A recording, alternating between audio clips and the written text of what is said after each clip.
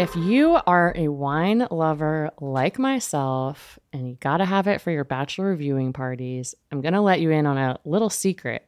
I found the most personalized wine club that has amazing wines and exclusive perks called First Leaf. As a First Leaf member, you get to try new wines, and I'm guaranteed to enjoy them because they got to know my unique preferences.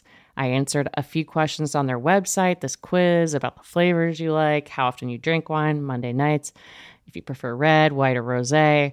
And based on these, it gives you this amazing selection of wines tailored just for you. And when you rate those wines, it gets even more tailored, a la, Netflix. Just play into the algorithm. My algorithm got me both rosé and white wine, my favorites, and they were so delicious, and I've gotten to enjoy them with many of my friends. Look, being part of the First Leaf Wine Club also has perks. As a member, you get access to their incredibly helpful wine concierge. So if you want wine pairing advice or you want to talk about the wines in your box, you can always talk to one of their experts. Plus, you get member-exclusive pricing. What's in the box? On every order. Join the club today and discover new wines you'll love with First Leaf. Go to tryfirstleaf.com/roses to get your first box. That's tryfirstleaf.com/roses. Tryfirstleaf.com/roses. Creams and serums are made of 70% water, 15% preservatives and emulsifiers, leaving only around 15% for the active ingredients that your skin needs. But luckily now, there's fiber skincare. 15 years ago, the scientists behind fiber skincare started working on nanofibers, which are 500 times smaller than human hair. I saw that in 3 Body Problem. 1 year ago, they patented a way of wrapping the nanofiber around oil or liquid-based ingredients. This means they can deliver 5 times the active ingredients compared to creams or serums, as there is no need for water, preservatives, or emulsifiers. The first formulation made with this technology is plant-based, anti-wrinkle. It's a set of patches that you use over a series of 7 days. You just put these on whenever you would apply your serums, and your skin is going to feel tighter in 10 seconds. And over the 7-day program, it has been clinically proven to reduce wrinkles by, get this, 19.4%, a very precise percentage. In fact, they have a tighter skin guarantee. If your skin isn't tighter in 7 days, they're going to give you your money back, no questions asked. You get the tighter skin guarantee with this 7-day routine. Tighter skin or your money back. Get a 15% discount code by using the discount code GAME. That's Fiber Skincare. Have you ever experienced a dry, itchy scalp or ever wondered why your color isn't lasting as long as your hairdresser promised? Well, unfiltered mineral-filled water could be the reason why. Did you know hard water is a leading cause of damaged hair and dry, irritated skin? And that about 85% of the United States uses hard water filled with dissolved minerals and added chlorine. That's where Canopy's new filtered shower head comes in. Known for their beauty hacks and reimagined humidifier, Canopy is dermatologist recommended. This unique 3-stage filtration system greatly reduces contaminants and odors in your shower water.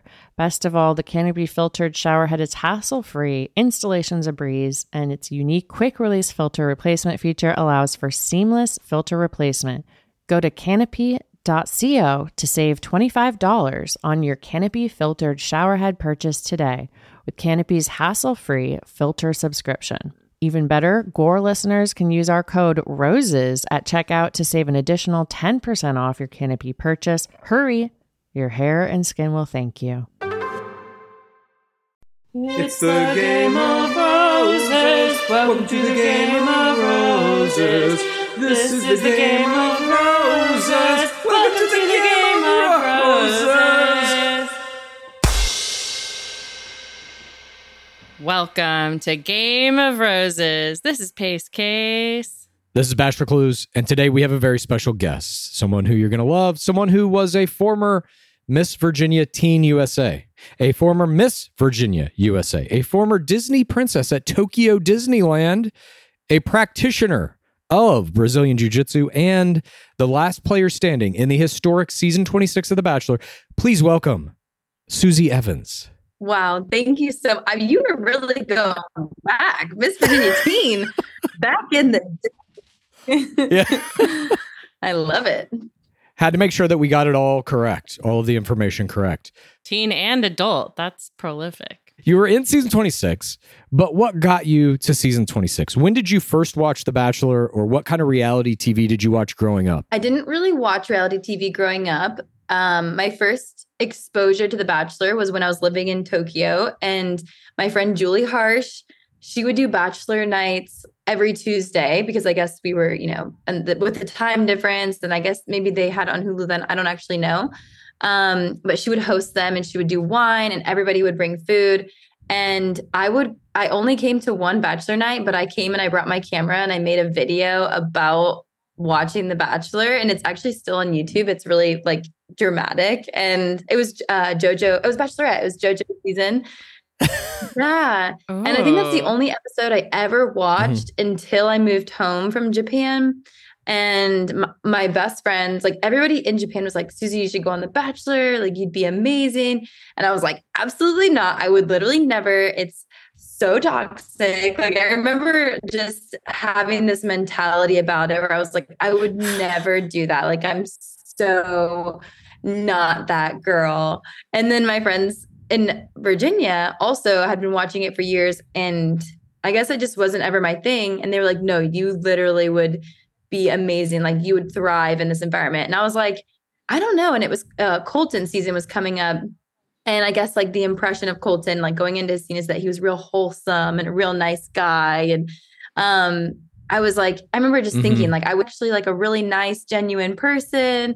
And I was like, well, I mean, sure. Like, I was in Japan for 2 years. My dating history was real boring. I pretty much was just randomly going on Hinge dates and trying to use Google Translate to date. So I was like, why not? And so my friends and I, they filled out like a snail mail application, like printed it and hand wrote it. They printed pictures of me.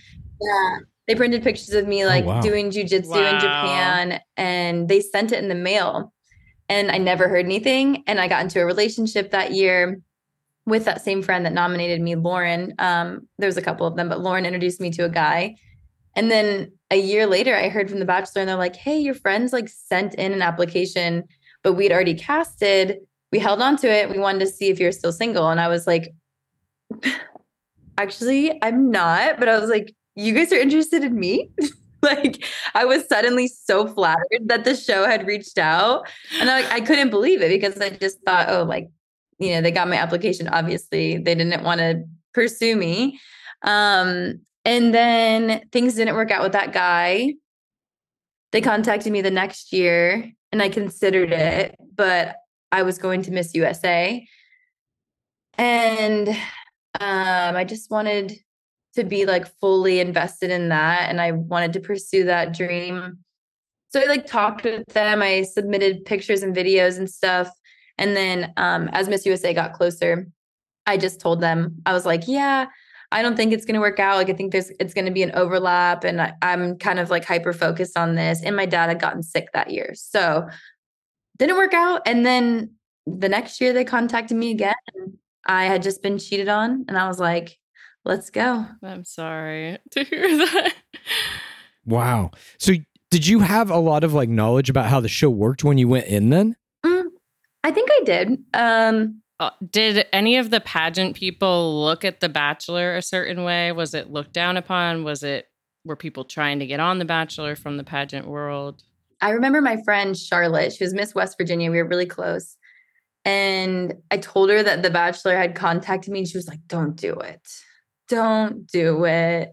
She was like, it's such a cop out. Like, so many girls come from Miss USA and then go to The Bachelor. And I was like, well, they've been in my DMs for a couple of years now. I was like, they contacted me before Miss USA did.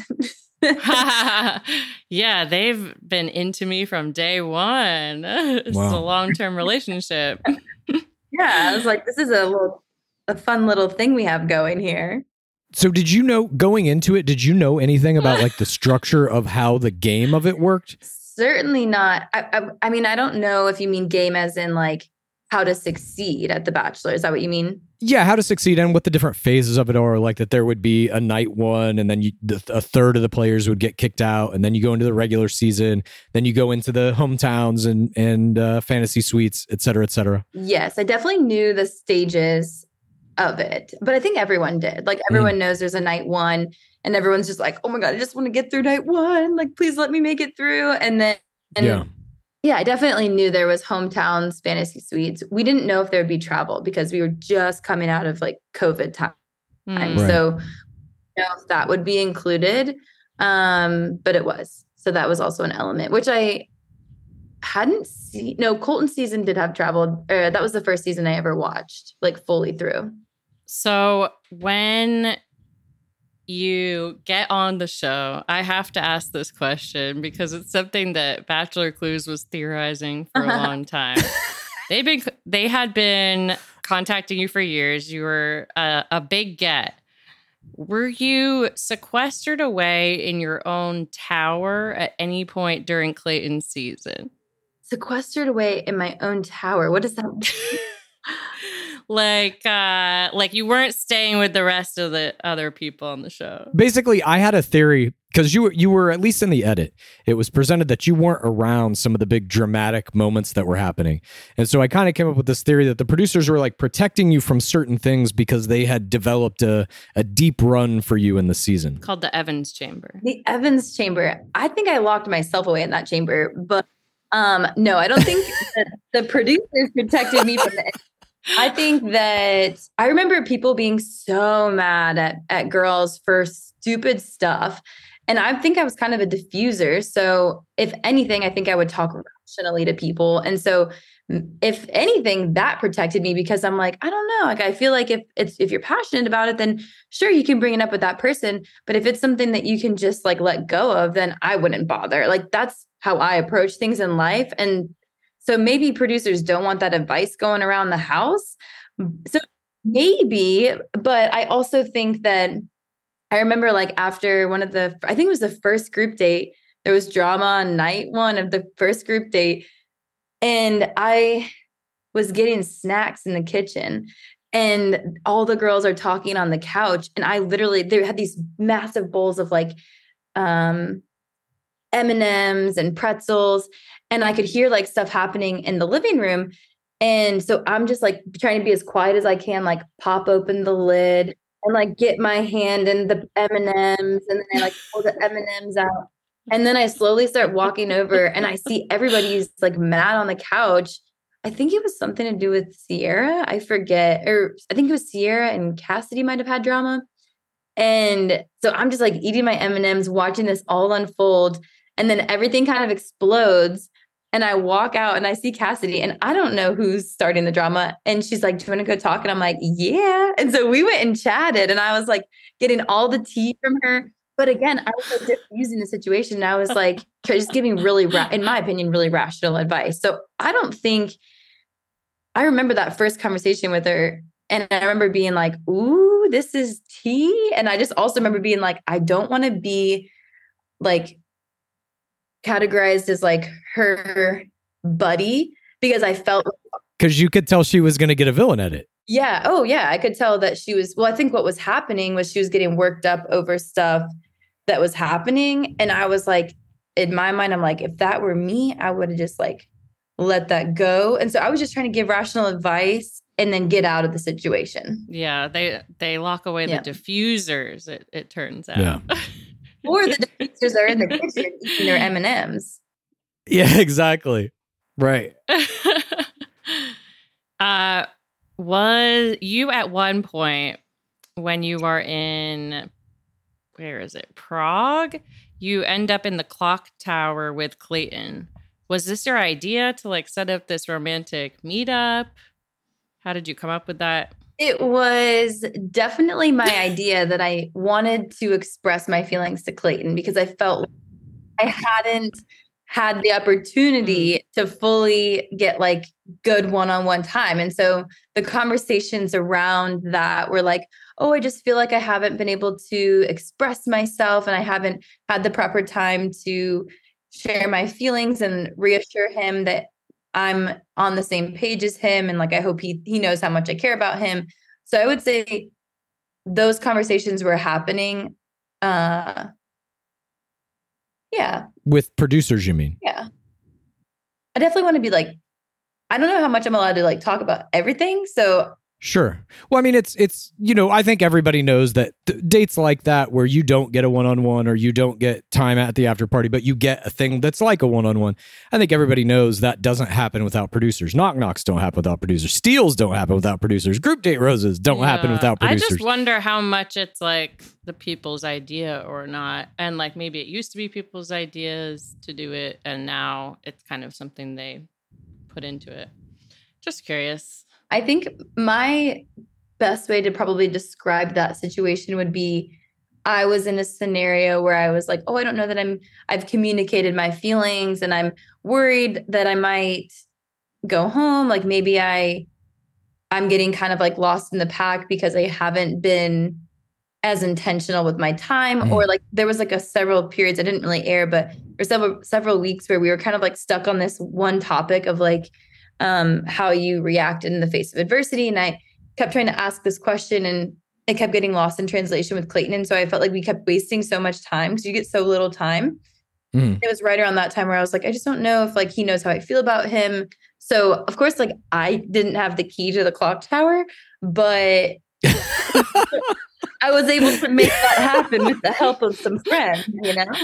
Right. But we'll call them friends. So these friends, do the other women that are in the house with you, when these friends say, oh, we're going to go into the clock tower, and those friends don't allow any of the other women to go in the clock tower, are there open conversations among all of the other women there about how friends will help some people but not help other people? There are. Yeah. I would say there were several times when girls were like wanting to go home, or they were feeling just like not good and about being there. And I think it's because they felt like they didn't receive help, or they didn't receive guidance and stuff. But I also felt like that. Like I remember seeing, because if, again, not trying to share, like overshare too much or like dissolve the illusion of the romance, but like anything that happens on the show, like if you have a prop or something, somebody has to go get that for you. Like we don't have access to our phones or Instacart or, TaskRabbit. Somebody can go like pick something up for you. So in theory, we all have to have help in order to make anything happen. So anything that you see happen has been kind of arranged by a friend. I love friends. I love it. I'm going to use that forever now. The friends. Yeah. By our friends. Yeah, exactly. And so I think that some people, I remember feeling like hearing about all these things that were happening. And I was like, nobody's helping me. And I would come up with all these ideas and all these funny, quirky things that I was like, oh, this would be so cute, or it would be such a fun idea. And then nobody would help me. And so I remember feeling like that as well at times as well. And so I think everyone kind of goes through that, but certainly I'm sure some people felt very much like they didn't receive any help. I think I would feel that based on like what dates I'm on too. I would be like, oh, I'm on the football group date. I have no friends. My friends are my enemies. Yeah. My friends are real assholes. I know in some seasons on the football group date, that's a tried and true group date. They do it in a lot of different seasons. In some seasons, players have gotten concussed and taken to the hospital, and your friends have disappeared that from the edit and tried to keep that story quiet. In some cases, players have had to get surgery to repair injuries, and friends disappear that. Did anybody on your football group date get severely injured? Not that I know of. I will say I felt so freaking bad. To answer your question, not that I know of, I don't think anybody got severely hurt or concussed. I know Eliza lost a nail, and we found okay, it. That's not so bad. We found it. They found it at the end of the game. Wow. I think Clayton found it, and he was like, "Whose nail is this?" And she was like, "Oh, that's mine." It's like Cinderella. It was kind of ironic. Yeah, it was amazing. I was like, "How did you find her nail so randomly?" But I will say, going into the football date, I remember being like, like I do jujitsu and we practice tackles and takedowns and all these things. But like, if you don't know how to fall in jujitsu, you can literally like, if you throw somebody, people can tear their own ACLs from throwing somebody. You can hurt people so bad, so unintentionally. It's truly so dangerous. And if you don't know how to fall, or if you don't know how to take a throw or a hit, it's truly dangerous. Like that's one of the first things you learn to do is fall. And so I remember going into the date and being like, I know how to properly tackle somebody and not hurt them, but if they don't know how to fall or take a hit, it's still super, super dangerous. And so I don't think I was aggressive at all, especially because I'm a bigger girl compared to most of the girls on the show. Like I'm 5'8" and like strong. So a lot of these girls are like 5'2". It should be illegal. Like I shouldn't be on the same field as them. Like, it should be illegal. truly. They're 5'2" and they have giant nails. They're not meant for this. Yeah. And I remember just being like really, really uneager to tackle anybody, but I have absolutely no skills to catch a ball. So I was like, I'm pretty helpless out here. And the one tackle I did, it was Hunter. And I think there were like 3 of us that took her down. And I feel like I thought she was actually hurt really bad. And I remember being like, this is why I didn't want to tackle anybody. Like I felt so bad. Like I was afraid I was going to lose my friendship with her because I was like, she was like truly hurt from it, but not enough to go to the hospital. But I just felt so bad. She was like walking like this for 3 days. It was so bad. I mean, I've never played tackle football. I don't think I would know how to fall or tackle anyone or catch. I think I could throw. I would be Tom Brady. Lizzie Pace, the Tom Brady of The Bachelor. So you get through all these harrowing situations. You also get the Pretty Woman date, which you talked about on, I believe, She's All Batch, kind of what that was about with the H&M clothes being like pushed into the thing and passed off as designer clothing. Oh my God, that was so funny. Which like, that was like such a big deal that came out. And I'm like, I didn't even realize that was a big deal. Like that was just my reality. And honestly, I love H&M. So I was like, woo, like, okay. Yeah. But yeah, it's not like I'm handpicking and trying on all these things. So it's like, you do get a ton of stuff, which so grateful. Like, I don't want anyone to be like, she's an ungrateful little bitch. Like, honestly, I realized how that came off afterwards. So I'm like, I love H&M. Like, new episode title. Yeah, so I definitely, it was still really cool, but I also, I think a lot of people ask me to this day, did you get to keep all the dresses? And I'm like, no, like I got a dress. I got a blue dress. And then that red one we gave back. It was like a designer gown. So yeah. I liked it. I loved that little insight because we've seen Pretty Woman dates, since season 1, we've seen them. So it's like, it's just such a big part of the game. And I guess I never really thought through where the clothes were from.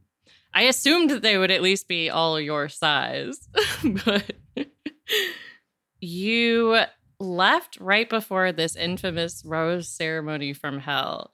Why do you think Clayton chose to do this rose ceremony from hell? Do you think it's like... Do you think he had some friends around maybe telling him he should do it? Maybe friendships?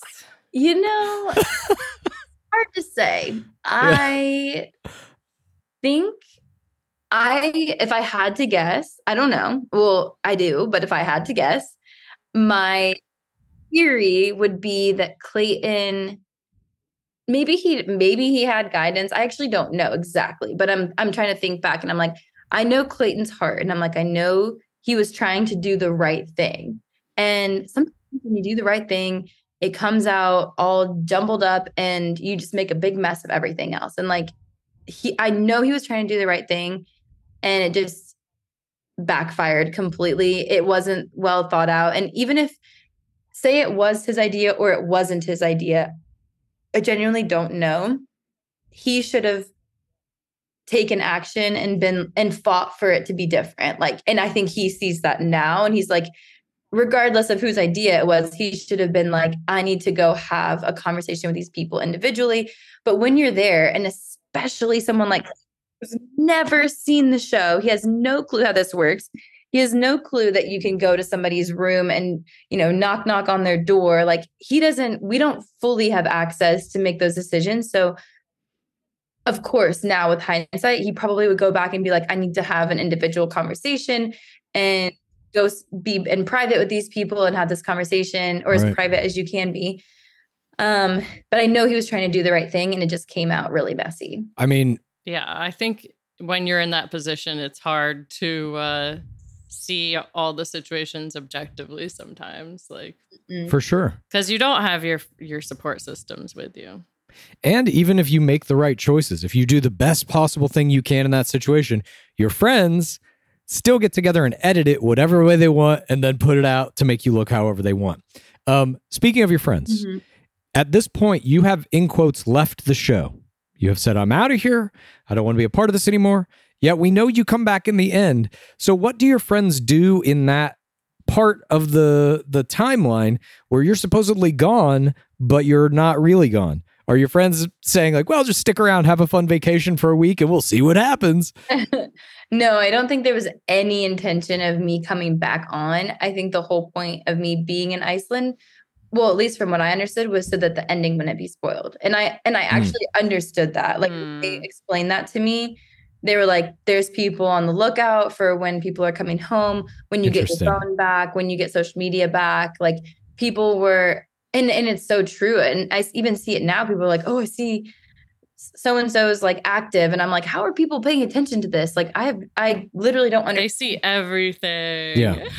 And it blew my mind. And so when they explained that to me, I was like, I totally get it. Like I'm a very big acceptor of my fate, in the sense that like, if I can't do anything to change it, I'm not going to complain or be a big baby about it. And I understood the concept where I was like, okay, you don't want this to get spoiled. I've agreed to come on a show and I've signed this NDA. I've agreed to be a part of this experience. I'll sit here and build gingerbread houses and go crazy in this like for the next 3 days. That's interesting. I mean, I want to see that footage. in terms of them, in terms of your friends telling you that specifically, I mean, every season is always spoiled because there are some friends who spoil it. They leak that information to people like Reality Steve and whatever every season. So I don't know how honest your friends were with that specifically, but it's interesting that they use that as kind of the reason to keep you there. In the end, though, you get to a point where they get you back. They somehow tell you whatever they need to tell you to get you back to come to this final rose ceremony, and you're faced with this unimaginable moment where you actually reject the final rose. What was going through your head at that moment? Why did you turn down the final rose? And how did you perceive that might be edited? It sounds so dumb, but when I went and talked with Clayton, I was under the impression that everybody else had already left. I actually didn't know that the other girls were still there. And I think that had to happen because of, I think that was like a production thing where it was like, he wanted to go talk with the other women and then talk with me after. But I think because of like the way things were booked, like his parents were only there for one more day. It was like this whole, like it had to be done this way. So I was under the impression that the other girls had already left. And, which was like, oh shit. Like, I was like, whoa, damn. Because I remember thinking, I was like, why are you doing this? I remember being like, you literally have 2 people that want to be with you. I don't want to be here anymore. Why are you trying to force me to be with you? Is how I felt. And, I also felt like at that time, I didn't trust anybody. Mm-hmm. I didn't trust Clayton. I didn't trust my friends. I didn't trust anybody in my proximity. And from that point on, I was completely shut down. And I think that something that people misconstrue about me constantly is because I'm very friendly, very loving and open, and I'll share a lot and I will talk openly and friendly with everybody, and people think that I trust them. And even at that point, I was like, I don't trust a single MFer in this building, including Clinton. I didn't trust anybody. And I was like, I got to get the hell out of Iceland. And I was like, I just want my passport and my phone. And in my gingerbread cookie house, and it's coming with me, and I'll mark it on my In my customs gingerbread form if I cookie. need to. Like I was so, just like anything I could say to get out of there was where I was at. I was still very friendly with producers. We were having good times. Actually, I was crying most every day. But like still in between crying and just being like totally, I remember thinking, I was like, I'm going to be the biggest villain of Bachelor Nation. I remember, and accidentally, like I didn't mean to do any of this. And as it all happened, I was like, holy crap, I just became the biggest villain and people are going to hate me for this. Like I felt so bad. I was so. Yeah, no one had ever done it before. Yeah. Yeah. Well, you're saying that you felt like you're going to become the villain too. What was your understanding at that point of what a villain was and how they were treated in Bachelor Nation? Like, were you aware of Brendan Marias and Piper James and stuff like that? Yeah. I had seen their episode of Paradise. Like I had seen that. I didn't think that I would be portrayed that way. Well, maybe I did after the fight with Clayton. I don't know. But I just know that after that fight with Clayton, it kind of occurred to me because I went into that week very chill. I know it got portrayed as if I was freaking out. But of course I got to points where I was exhausted and tired and emotional. And I'm sitting here talking on repeat about this. And so of course those clips are the ones that make television. But for the most part, I was chilling that whole week because my mentality was like, I don't give a crap. Like what happens behind closed doors. But like, I don't have to go home and bring this relationship home with me. Like and that's how I am in the real world too. Like I'm never going to like yell at somebody or be mad at somebody or like, I don't know. I'm just so detached from something until if somebody's in a committed relationship with me, then I have these like expectations. And obviously I would be furious if somebody like cheated on me or stepped outside of our relationship. Like that would be infuriating. But in this scenario, I thought he has every reason or every ability to explore this however he needs to. But I don't have to like want to go home and like take this relationship home with me. And I think that I am I'm certainly not old fashioned. Like I think everyone I can recognize I'm kind of like wild and a little bit like inappropriate. But when it comes to relationships, I'm like, I 100% would expect my person that's going to spend the rest of their life with me to know that I'm the type of person that you wouldn't risk losing. And I just also think that my belief and my relationship with intimacy is different than Clayton's was. And like, I don't see that as a reason to be mad at him for exploring. Like I was never mad at him, but I just was like, but like, I would expect my person to know. Like if you're sitting here telling me you are literally in love with me, I don't know. I think it's just a total mind F and everyone handles it differently. And I just didn't expect it to be that big of a deal. I'm like, if it was not a big deal to be like intimate with multiple people, to be in love with multiple people, then it's not a big deal for me to walk away either. Cause you got two other people you're in love with. Like that's my mentality on it. I'm not going to take it seriously until you take me seriously. And that's how I am in the real world. Like I'm so detached, and it doesn't mean it's not painful or like doesn't hurt my feelings or my ego, but I'm like, I don't know. I just feel like I don't take anyone serious until they prove themselves like as a serious contender for my heart and my love. So is there another chapter of this story? What do you mean? Nothing. Just joking around. Yeah, let's get into some social media. Not the social media that has been going on this week, but some social media that happened pretty much immediately after you came off the show. You and Clayton, despite saying you don't want the final rose, you wind up together and you start making some social media together, some of which were pizza reviews. Now I have to ask this. How much were you influenced by Game of Roses to do those pizza reviews? I think it was like all Clayton, and he totally embraced it. I think at first he was like, they're trolling me. And then it was like, just lean in. Like, that's my motto. Just lean in. If someone's going to troll me, I'm going to lean in and eat that up. It literally wasn't trolling at all. We thought he would be great at doing hilarious pizza reviews. And indeed, he was. I loved all of his pizza reviews very earnestly, unironically. I think he was born to do it. It checks out. He loves pizza. Every Friday, he gets pizza no matter what. I mean, that's a good routine. I can't be mad at that.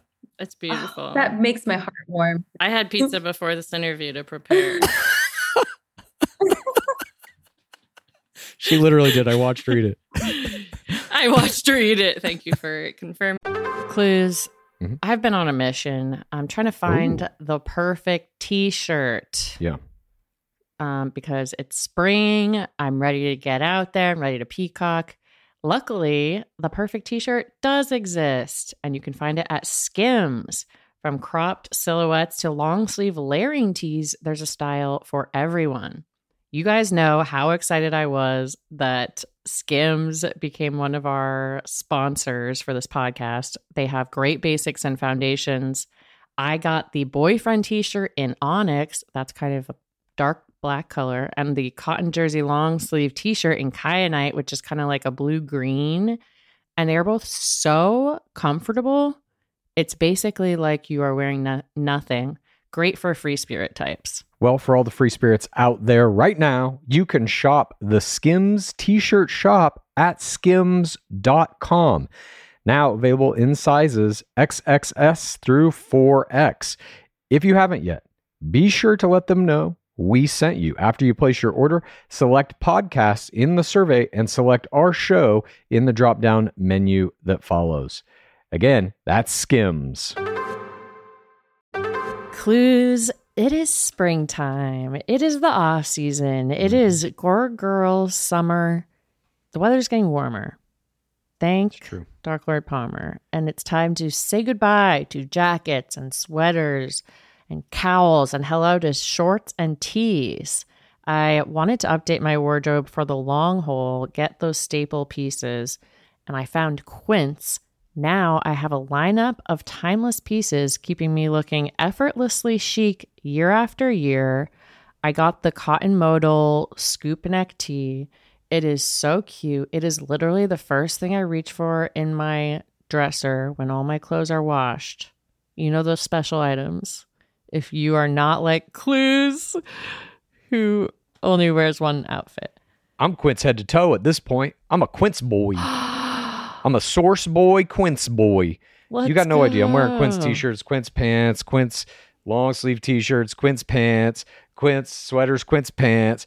I'm Quinced. Just call me Quinced. King Quinces. Okay. They call me. I love Quince. Okay, Quince. Get warm weather ready with Quince. Be a Quince king yourself or Quince queen. Go to quince.com/roses for free shipping on your order and 365-day returns. That's QUINCE.com/roses to get free shipping and 365-day returns. Quince.com/roses. Game of Roses is sponsored by BetterHelp. Clues. We all carry around different stressors, big and small. And if you keep them all bottled up, it can affect you negatively. Therapy is a great place to get things off your chest and figure out how to work through whatever is weighing you down. You might be taking care of your physical body, but are you taking care of that beautiful mind, Clues? Yes.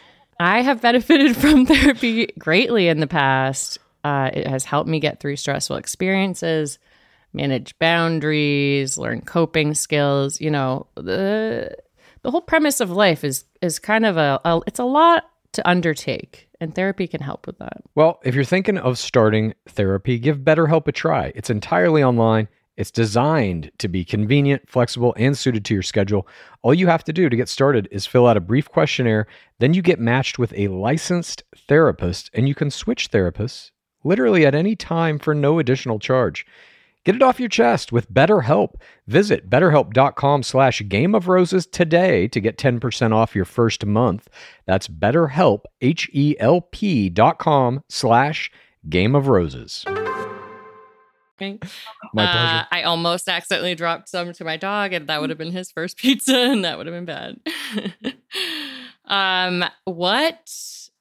Okay, this is something that Chad and I are always kind of debating. Is, and you might have a different view of it than we do, but what percentage of the Bachelor audience do you think thinks that everything that they're seeing is real and like these are all real relationships, etc.? And what percentage do you think realize that a lot of the drama is done in editing and friend practices and stuff? I actually don't know if I could give you an accurate percentage, but I would say I actually don't know, but 70% of people at least are very passionate about what they see on television. I mean, the amount of messages I got that were just literally disgusting after the finale, ripping me, ripping Clayton, saying the most horrific, like just like literally disgusting things. And in reality, I'm like, I understand that people were really passionate and they felt really sad about the way like things happened with Gabby and Rachel. I totally understand that. And it was really hard to watch. Like, I was like, this is really, really painful. But I could not believe, like, it was an astronomical amount of people that felt so passionate about it that they needed to send me just literally horrific messages. I would have to say like at least 70% of people watching feel passionate about what they see. I don't know if I think most people know to an extent that there's some editing and like storylining done, but I've realized that people take a lot of things very literally. Even when I post on social media, people get so upset about the most ridiculous things. And honestly, I just live for it. And I'm like, I'm a troll. I'm a troll. You're a but troll. I only troll trolls. Like I'm the sweetest troll. I troll people in the nicest. I see kind grandpa videos and I just tell them how much I love them. And I donate to people that find people online and are like, let's start a fundraiser. I'm like, I'm the first person to Venmo. But if you troll me, you are going to catch the wrath.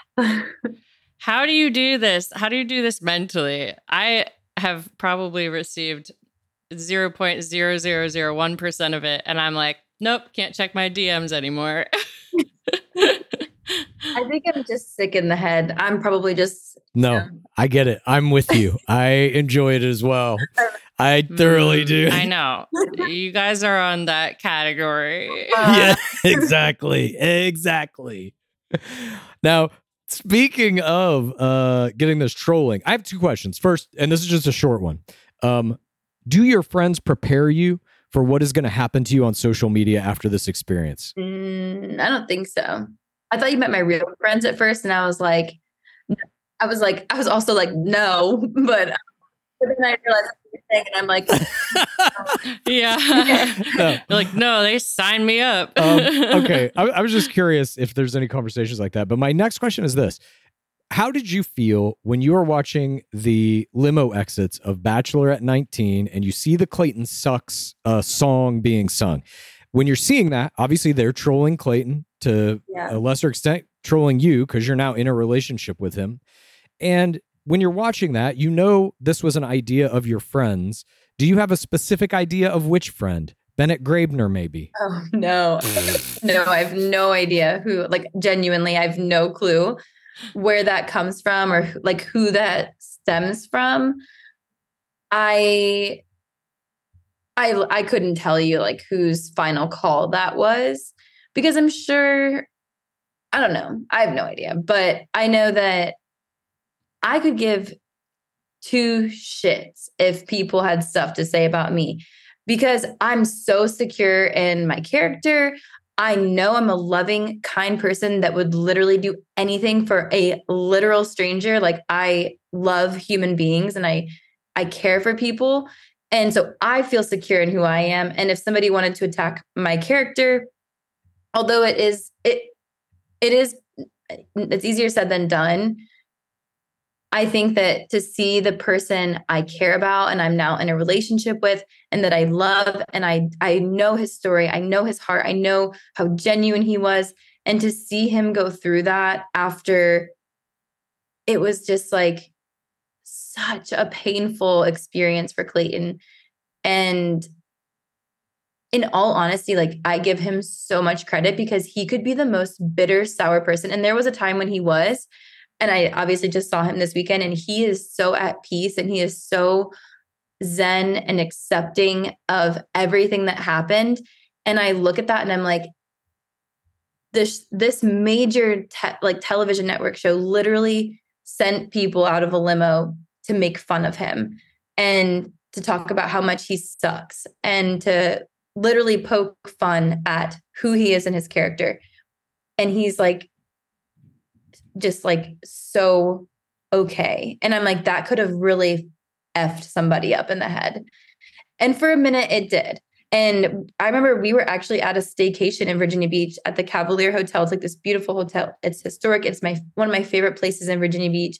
And they happened to just invite us out for a weekend retreat there. And it happened to be that weekend. We were excited to like watch the show, whatever. And we had kind of caught wind that was going to happen. And I remember being like, oh, it's on. I was like, watch my TikTok pop off. I was like, you will not troll my man and get away with it without hearing a little something from me. Like I was so ready. And it's so sad because like I don't think I would do that for myself, but because it was somebody I loved and somebody I had seen go through all this pain and like literal, like just sadness from it, I was like, oh, like I am not letting this happen. Like we don't just sit back and watch, like we're going to participate. Like that's where like the sicko in my head is like, what can we do? Like you aren't going to. I absolutely loved what you did. Are you talking about the robe TikTok? Robe, the keep my wife name out of your mouth, like all of it was so good. I honestly think you're one of the best social media people that we've ever seen. I agree. Game.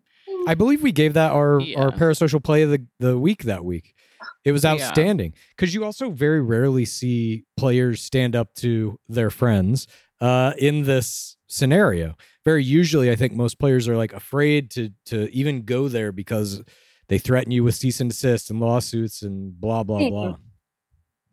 Yeah, I loved it though. I did too. So funny. And it's just like, yeah, I mean, what can you do? You don't have as big of a platform. They're blasting this on ABC, but I loved it. On She's All Batch, you said that the guys from Bachelorette season 19 called Clayton to let him know that these limo exits were coming. Why do you think that they wanted to villainize Clayton? Well, I think to an extent, this kind of happens every year. Like specifically the Bachelorette coming off of a Bachelor season. And I don't think it's like completely out of the norm for the previous Bachelor to get a little bit of like people kind of poke fun at that person. To an extent, you know, I think that tends to happen. It doesn't seem to happen as much like with the Bachelorette, you know, like when a Bachelor gets plucked from a Bachelorette season. I mean, at least from what I've seen the past couple of years. We went back and looked at this because when Bachelorette 19 started airing, we were like, is this normal? Because it seemed like way out of the norm to us. It seemed really, And it definitely was. The two other big villain bachelors were season 18, one Pablo Galavis, and then Ari Lyondike, season 22. And they were barely mentioned in the night one of the next incoming Bachelorette. Barely mentioned. Yeah, there was like a soccer reference. Yeah. Versus like multiple. Clayton really got it way worse than normal. Multiple of these, but. I obviously haven't been watching that long to know. I know that like sometimes there's like a little poking fun at the previous person. So like that checks out. But I remember thinking I remember seeing that and being like, this seems really intense for what happened. And my personal belief on all of this, I think going through this experience specifically from my perspective, starting from day one, when I sat down with Cassidy and I saw everything unfolding and I was like, oh, she's kind of like getting worked up about this situation. I think what I realized is I'm like, these are all real human reactions and interactions that happen on the day to day. And like, I know for a fact I've been a villain in someone's mind in the real world. And I know for a fact there's amazing, good people that are presented. And I was given a decent edit, up until the end, not to say that my edit was anything out of the ordinary at the end. It's what happened. But, the whole season I didn't have anything crazy presented about me. But I know, like, I've said shitty things in my life and I've handled breakups poorly. And that's just human nature. And the fact that we get, like, as reality people, we present that to the world and we open ourselves up to, judgment and all of that. If everybody were to have a lens, like following them around, like we would all be villains. Like we would all be canceled. We would all be called gaslighters or, egotistical or whatever. Like we've all done such shitty things in our lives. And I say that about myself, even acknowledging that I think I'm actually a pretty good person and I'm very kind to people and I'm kind to all my exes. Like I say that and I still can recognize like I've done shitty things in my life. And we can't handle things perfectly. So I just think like the villainization of people in general is so toxic because I'm like, these are real humans. These are real interactions. And when somebody does something shitty on television, like it's probably because they're socially unaware of the fact that that's a shitty thing. So like, and we have to give people the space to grow. And I don't know, I feel passionate about it because I saw what it can do to people, and especially somebody like Clayton, who's a good guy. Yeah. And it's like, I think we're lucky that he's as healthy as he is today based on everything that happened to him. I agree. It's great to hear what you're saying, that he's like zenned out and over all this shit. Because I mean, he was one of the bachelors, one of the leads that I have felt kind of the most empathy for in all of this. And we've seen all these seasons and everything. I just felt so fucking bad for him because I had never seen them do anything like that to a lead. Yeah. Do you think, you're talking about like people who go on reality TV, they open themselves up and what we call the fourth audience, us watching the shows, come at you on DMs and all this kind of stuff. Do you think the producers, AKA your friends, have any responsibility in how they're presenting this material to try and curb some of that? Because it almost seems like they present it in a way that exacerbates it. Certainly they did with Clayton. I would love for them to have that responsibility and to take on that responsibility, but I actually don't think that they do. I think it's unfortunate, but I think what will come from that is like we're swinging on that like totem pole, and like right now we're at this really toxic end of it in reality television because social media is making every day, the fourth wall, whatever, humans accessible to those of us that open ourselves up to that. And that's like a pretty new, recent thing in the last, 7 years or whatever, 10 years. And we're still learning how to handle that as a society.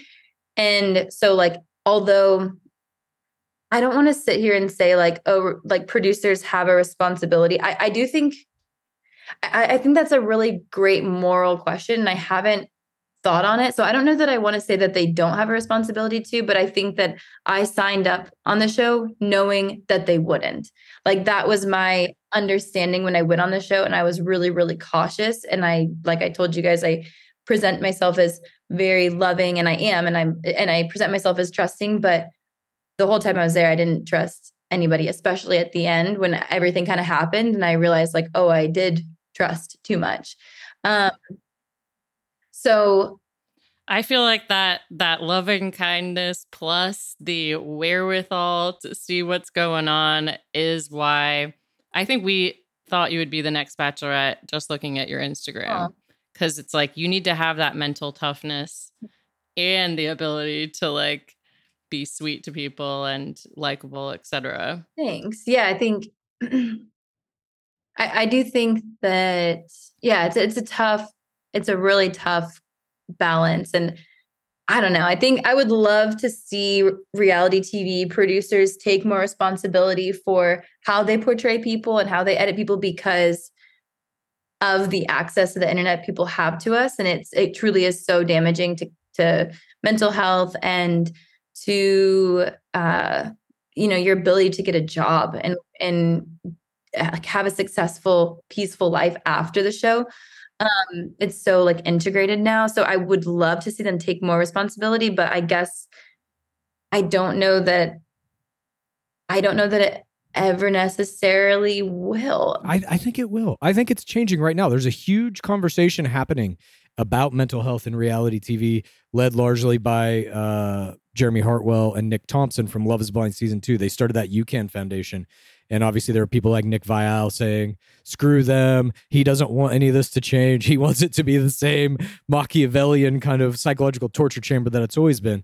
But I think they are going to make progress. And I think that we are going to see some form of accountability take place on the producer's end. Hopefully soon. Hopefully in the next couple of seasons. Yeah, that would be great. And I also think that like my personal belief is like the way everything is changing, whether it's like the influencer market, Instagram, reality TV, the longevity of reality TV, fandom and stardom or whatever you want to call it.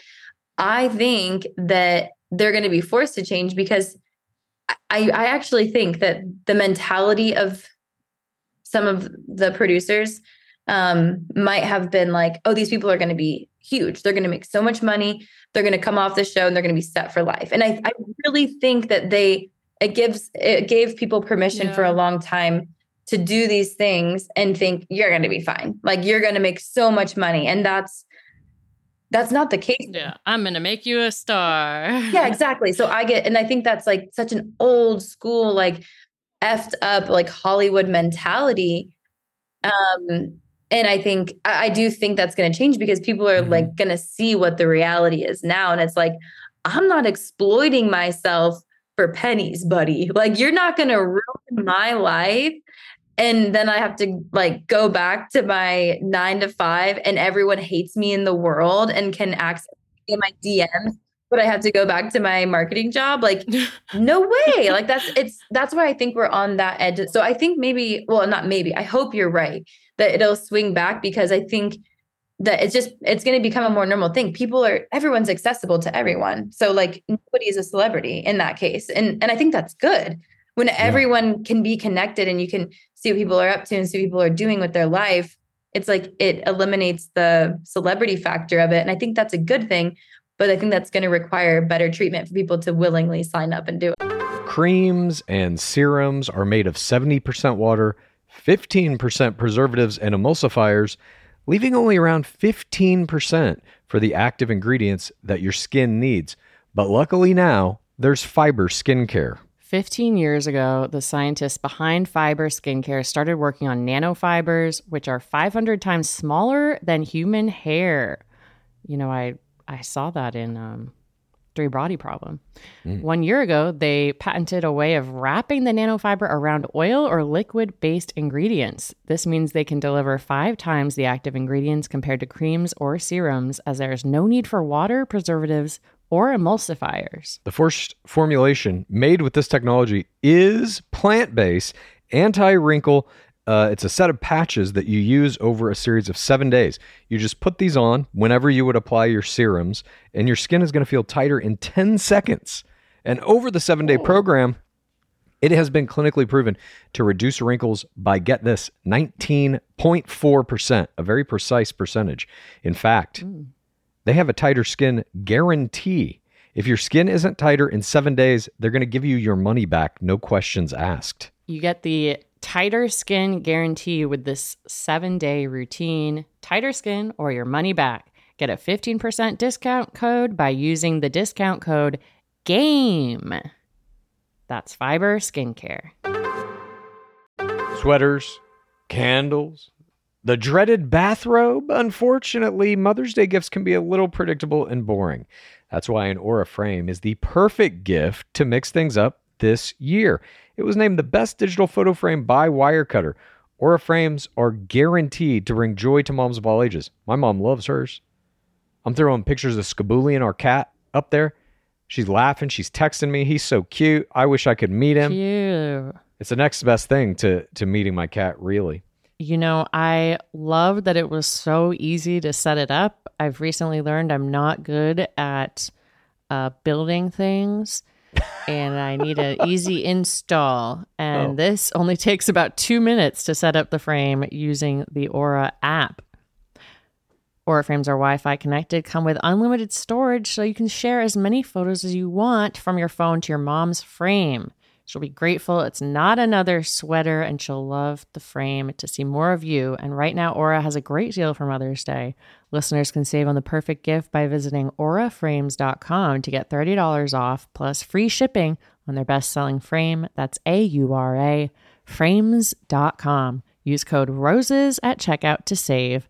Terms and conditions apply. If you are a wine lover like myself and you got to have it for your bachelor viewing parties, I'm going to let you in on a little secret. I found the most personalized wine club that has amazing wines and exclusive perks called First Leaf. As a First Leaf member, you get to try new wines, and I'm guaranteed to enjoy them because they got to know my unique preferences. I answered a few questions on their website, this quiz about the flavors you like, how often you drink wine, Monday nights, if you prefer red, white, or rosé.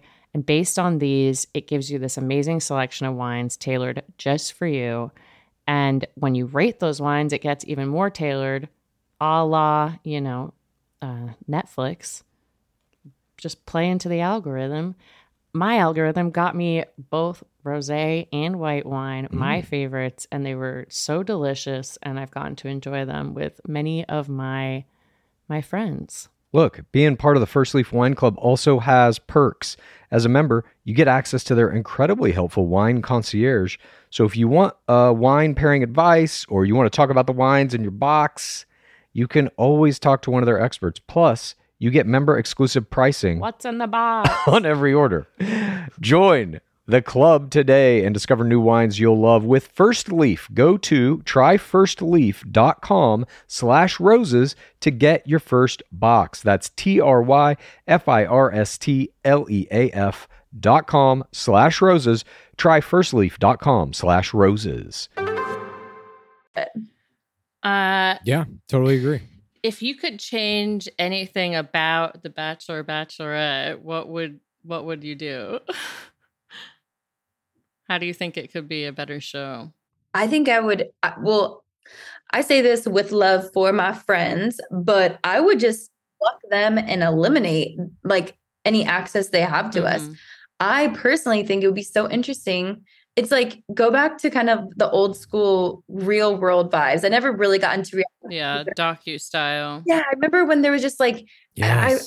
I remember, was it Jersey Shore? I have no idea. Like where they would just have cameras in the house and people would just be filming. And maybe this is me being ignorant. Like I'm sure there were producers then too.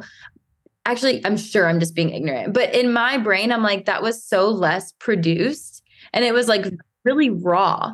And certainly there are producers. You have to have producers. And I think producers, they're good at their job. And I think there's certainly a way to utilize them. But I would just be like, be more hands off because people are crazy. Let us be crazy. Yes, exactly. They've signed up for The Bachelor.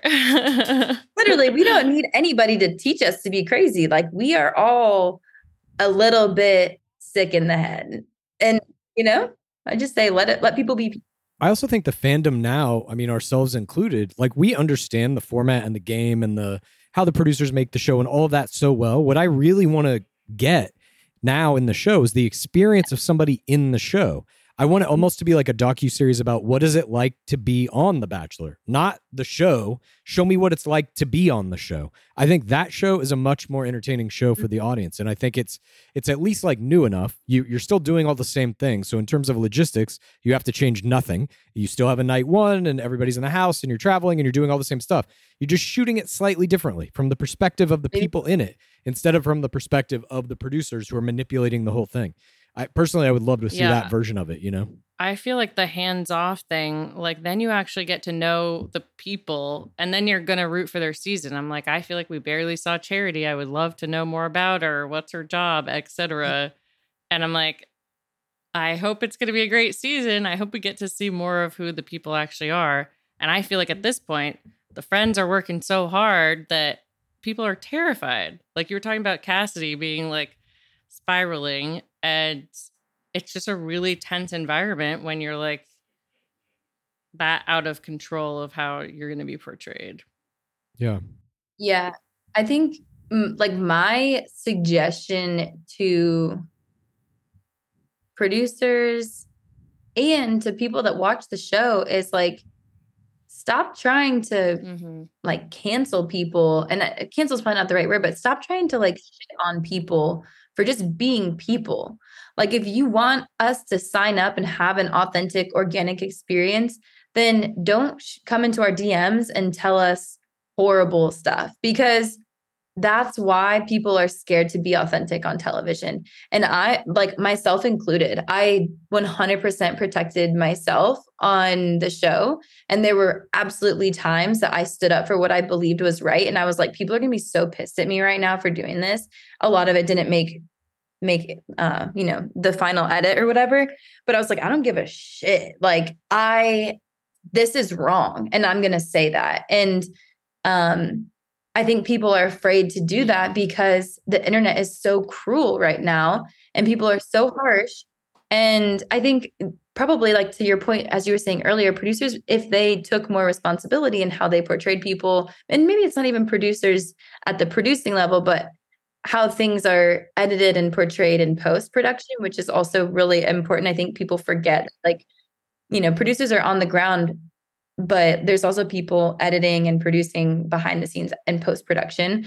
And I think that there's a more positive and like healthy way to be doing reality television in a way that can like spark and like encourage a more organic experience. Because I personally feel like watching this last season, I was like, oh my gosh, like this is so rinse and repeat. Totally. I mean, I've talked a lot about this on our show, but really it started with season 18, Juan Pablo Galavis, the first villain bachelor. It's kind of gone downhill since then. And instead of putting the leads and the people who even make it to the final rounds of the game, instead of putting them on pedestals like they used to and presenting them as heroes that we, the audience, can aspire to be or identify with, they're now all villains. We don't want to be any of them. And the sport of the game for us, the fourth audience, as presented by the producers, is to shit on these people. That's kind of what the show has become. So all that said, we recently learned from your interview on She's All Batch that you were going to be the next Bachelorette. You were in contention. You had signed the contract, and then Charity Lawson, or maybe you hadn't signed the contract. I said, I'm out here negotiating. I got high standards. As you should. There were also some other names in contention that we can't go into probably, but the rumors behind the scenes were that Mike Fleiss was still very much a force in that decision on who was going to be the next Bachelorette. And then when he got ousted, all of his kind of momentum for who he was going to select fell away, and it became Charity. Do you know, like when you're in that process, when they're giving you the contract, you're negotiating, do you have any idea what's going on behind the scenes? Did they tell you anything, or are you just watching when Charity gets announced on TV? Is that how you find out? So to be completely honest, I have no idea how serious they were about the conversation that they had with me. And I'm like, my theory is like every year, like 5 people are probably in the talks of being the lead or whatever. And I really, really, really was like apprehensive to have a conversation and move forward. And like, I even went and talked to Clayton before I even like went out there to talk with anybody. Like, I was just very much like, it was more so like, I wouldn't do this if this would be painful. And I also would like, I want your advice kind of a thing. Did he say that you should do it or not? Yeah, Clayton was very supportive. Like, I think he recognizes like the wonderful opportunity it is. And I think he recognizes you have the potential to meet 30 possibly incredible men.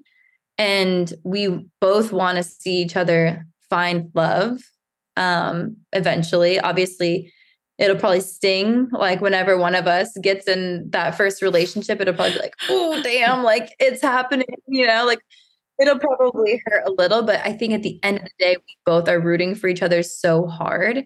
And Clayton was 1000% supportive. And I think he appreciated the fact that I even called him and was like, hey, like, I just would want to even touch base with you before this even becomes a conversation.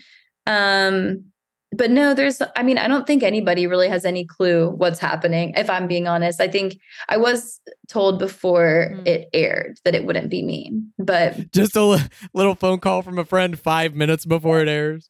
They filmed that in a different warehouse. You also said during that incredible interview, everyone should go listen to it on She's All Batch. You said that social media is a tool you think can be used for good or evil. How do you think the show is using it? Do you think they understand it? Do you think it's important for modern reality TV at all? yeah, I think they should hire me. I agree. I actually thought about offering, actually, I think I might have even said it when they called me and I was like, if you guys like not Bachelorette come on this season and like make amazing content for you, I'd be open to it because that's way more my thing anyways than dating 30 guys. Yeah. But way more career oriented. You make the behind the scenes content, you date the scraps, it's perfect. Date the scraps. Jesus. I'm sorry, that's an It's Always Sunny reference. Oh my gosh. No, I feel like I'd find my man as like a night one elimination. Like, Roby. Yes. Yeah, Roby Sobieski. I was like, Roby would have been there till the end. Like that little cutie, I'd be like, bring me some flowers. You love a magician. Yeah. Magicians reach out. Yeah, no, there was so many. I feel like I would never, that's the thing though. I don't think I'd be a good bachelorette. I would go for maybe that would be a good bachelorette. I would go for the people that most people would have no interest. Like I'd probably get all the night one eliminations and be like, you're my people. You're probably the only nice people here. And like, you will love me forever. So let's get married. This sounds like the dream. I don't know. I think we should make it happen. They've done like little bit parts. They had Demi Burnett come in as a private investigator. I know. Why not a social media person? And then I love it. Well, I mean, you as the face of Bachelor social media, like official Bachelor social media, is insane. Like they're crazy not to do it, in my opinion. Yes, just I agree. From our take, is like we follow their social media very closely. They've done one or two posts that I was like, that's interesting. All the rest of the time, it's terrible, in my opinion. I don't think that... I liked Clayton dancing with Shrek. Why'd they do that to him? Honestly. But it was great. Like, it was funny, and it showed that he had a good sense of humor and stuff. I love that. I don't know. But I just feel like they don't get it. They don't understand how integral it seems like social media is to reality television. And it almost seems like the show takes a very hard stance against social media, using it to, like, vilify people. And so, like, this past season, they had a couple of people on there, Victoria Jameson and Christina Mandrell, who had huge social media followings, and they immediately either made them villains or just like disappeared them from the show. And it's like, why even have them in it? And Anastasia was a villain for saying you could get 50K on the show. I honestly find that whole concept and like theory of vilifying people for social media and all that stuff, I find it so bizarre because, I mean, this is going to sound so mean and so harsh, but I'm like, anybody that comes after people that go on reality television and then utilize the network they've been given, whether it's collaborating with other Bachelor Nation people, leaning into their social media to create a business or whatever. Like personally, like you can call me an opportunist or whatever you want to, but I'm like, all of y'all that are out here talking shit are probably stuck at the same level of your stupid job. And you're just mad that there's people like taking opportunities and making the best of it. Because like, why is it so wrong for me to do a video with somebody from a different season? Like, why is it so like, to me, I do not understand it. And I'm like, those people are just mad and bitter because honestly, like, there's so many wonderful people on my network, and I would be a fool to let that narrative stop me from allowing my video business to thrive. Like, why would I not? Yes. I will never understand that mentality. And Making the best content in the But nation. it's like the producers, your friends, are the ones who promote that idea through the show. So everybody who's watching The Bachelor yeah, is at home and they're saying, if you say the word Instagram, you're a villain. If you have Instagram followers, you're a villain. So that message gets broadcast through the show itself. Then the fans return that message back to all of the players who have social media platforms. And it's just insane because if you're going on any reality TV show, Bachelor or otherwise, that's part of why you're doing it. 100% that's part of why you're doing it, you know, and that's not bad. It's a job. if somebody says that they go on The Bachelor only to find love, I'm like, get out of here and go on Bubble. Honestly, go. Sorry, but like you're a liar if that's the case. And that's not to say that I didn't go on the show with full intentions of like, I think if there's like, and it's so funny because I actually ended up at the very end and like with Clayton for 9 months or whatever. But I'm like, if there's anybody that could fall in love on TV, my friends were like, Susie, it's you. You're crazy. You've done 1,000 things. You literally are a videographer. You document your life.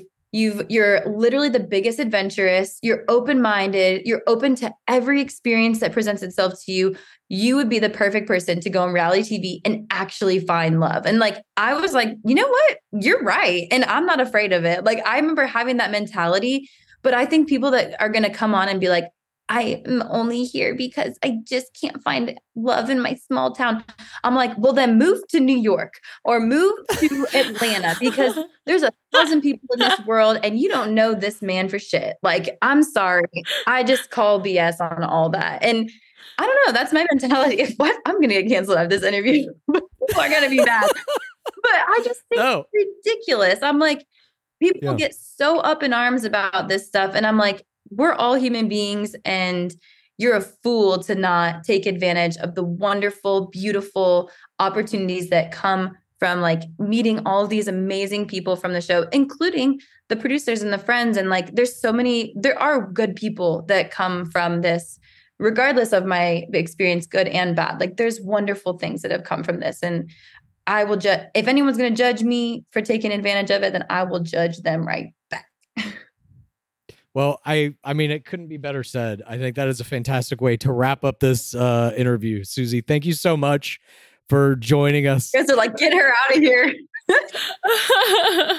No, I mean, you're 100% right. We agree with everything you're saying. I mean, that's one of our kind of biggest complaints about, especially the Bachelor franchise, is like how much it does shit on people for using social media when it's like, you should be encouraging it. You should be holding up all of your players and the people who have come through your show and helping them build their social media followings because that encourages fans to keep watching the show and keep engaging with their favorite people when the show's not on the air. I just will never understand why The Bachelor doesn't like it, but I love it. Absolutely. If the Bachelor wants to make a star out of all their next contestants and get better people on the show. Wait, I do have one last question. Well, would you go on Bachelor in Paradise or Love is Blind? Or Perfect Match? Or Zero? I think Love is Blind would have probably been a great avenue for me because I think I like the concept of it. And I like that. I think that's cool, loving somebody for who they are. And I like that. I mean, they're all Netflix shows, so like I probably could never do them. But Perfect Match, I actually did watch that. I don't watch a lot of reality, but like that was so fun. It was such a good show. That's cool. Nick from that show, and it was interesting because he's like, it's tricky because it's pretty manipulative in the sense that like, yeah, you want to meet somebody, but also you want to stay on the show. And he's like, you don't really know people's true intentions. And like, I can see how similar to being on The Bachelor, that's like a big mental thing where you're like, oh, I don't know what's real and what's not. And so I mean, I would do a lot of things. I'm like open-minded. I don't think I'll do Paradise. I said, no, I'm going to focus on my career this summer. I'm doing a couple weddings in June and just focusing my energy in that direction. I just don't think it's really aligned for me, but, I don't know. Maybe you never know, but not this year. But we got the Susie show on your social media. Where can people find your amazing content? You can find me on TikTok, Susie Was Like, on Instagram, Susie C. Evans, on YouTube, Susie Was Like, and my blog, susiewasLike.com. Fantastic. Love that. Well, thank you again, Susie, so much for joining us and having this conversation. You're one of our favorite players of all time. And we hope we get to see you on something soon. If not all of your social media, maybe somewhere back in a reality TV capacity. If y'all have any ideas, let me know. You know, I'd love it for it not to be about my dating life, but like, I'm down. I'm down for an adventure, but I just don't know which one. But thank you guys for having me. I had so much fun. Yeah, thank you so much for coming on. We were so excited to have you. Please rate this podcast. Please review this podcast. Please get a friend to listen to us, and then please rate this podcast. Please review this podcast. Please get a friend to listen to us, and then please rate this podcast. Please review this podcast. Please get a friend to listen to us, and then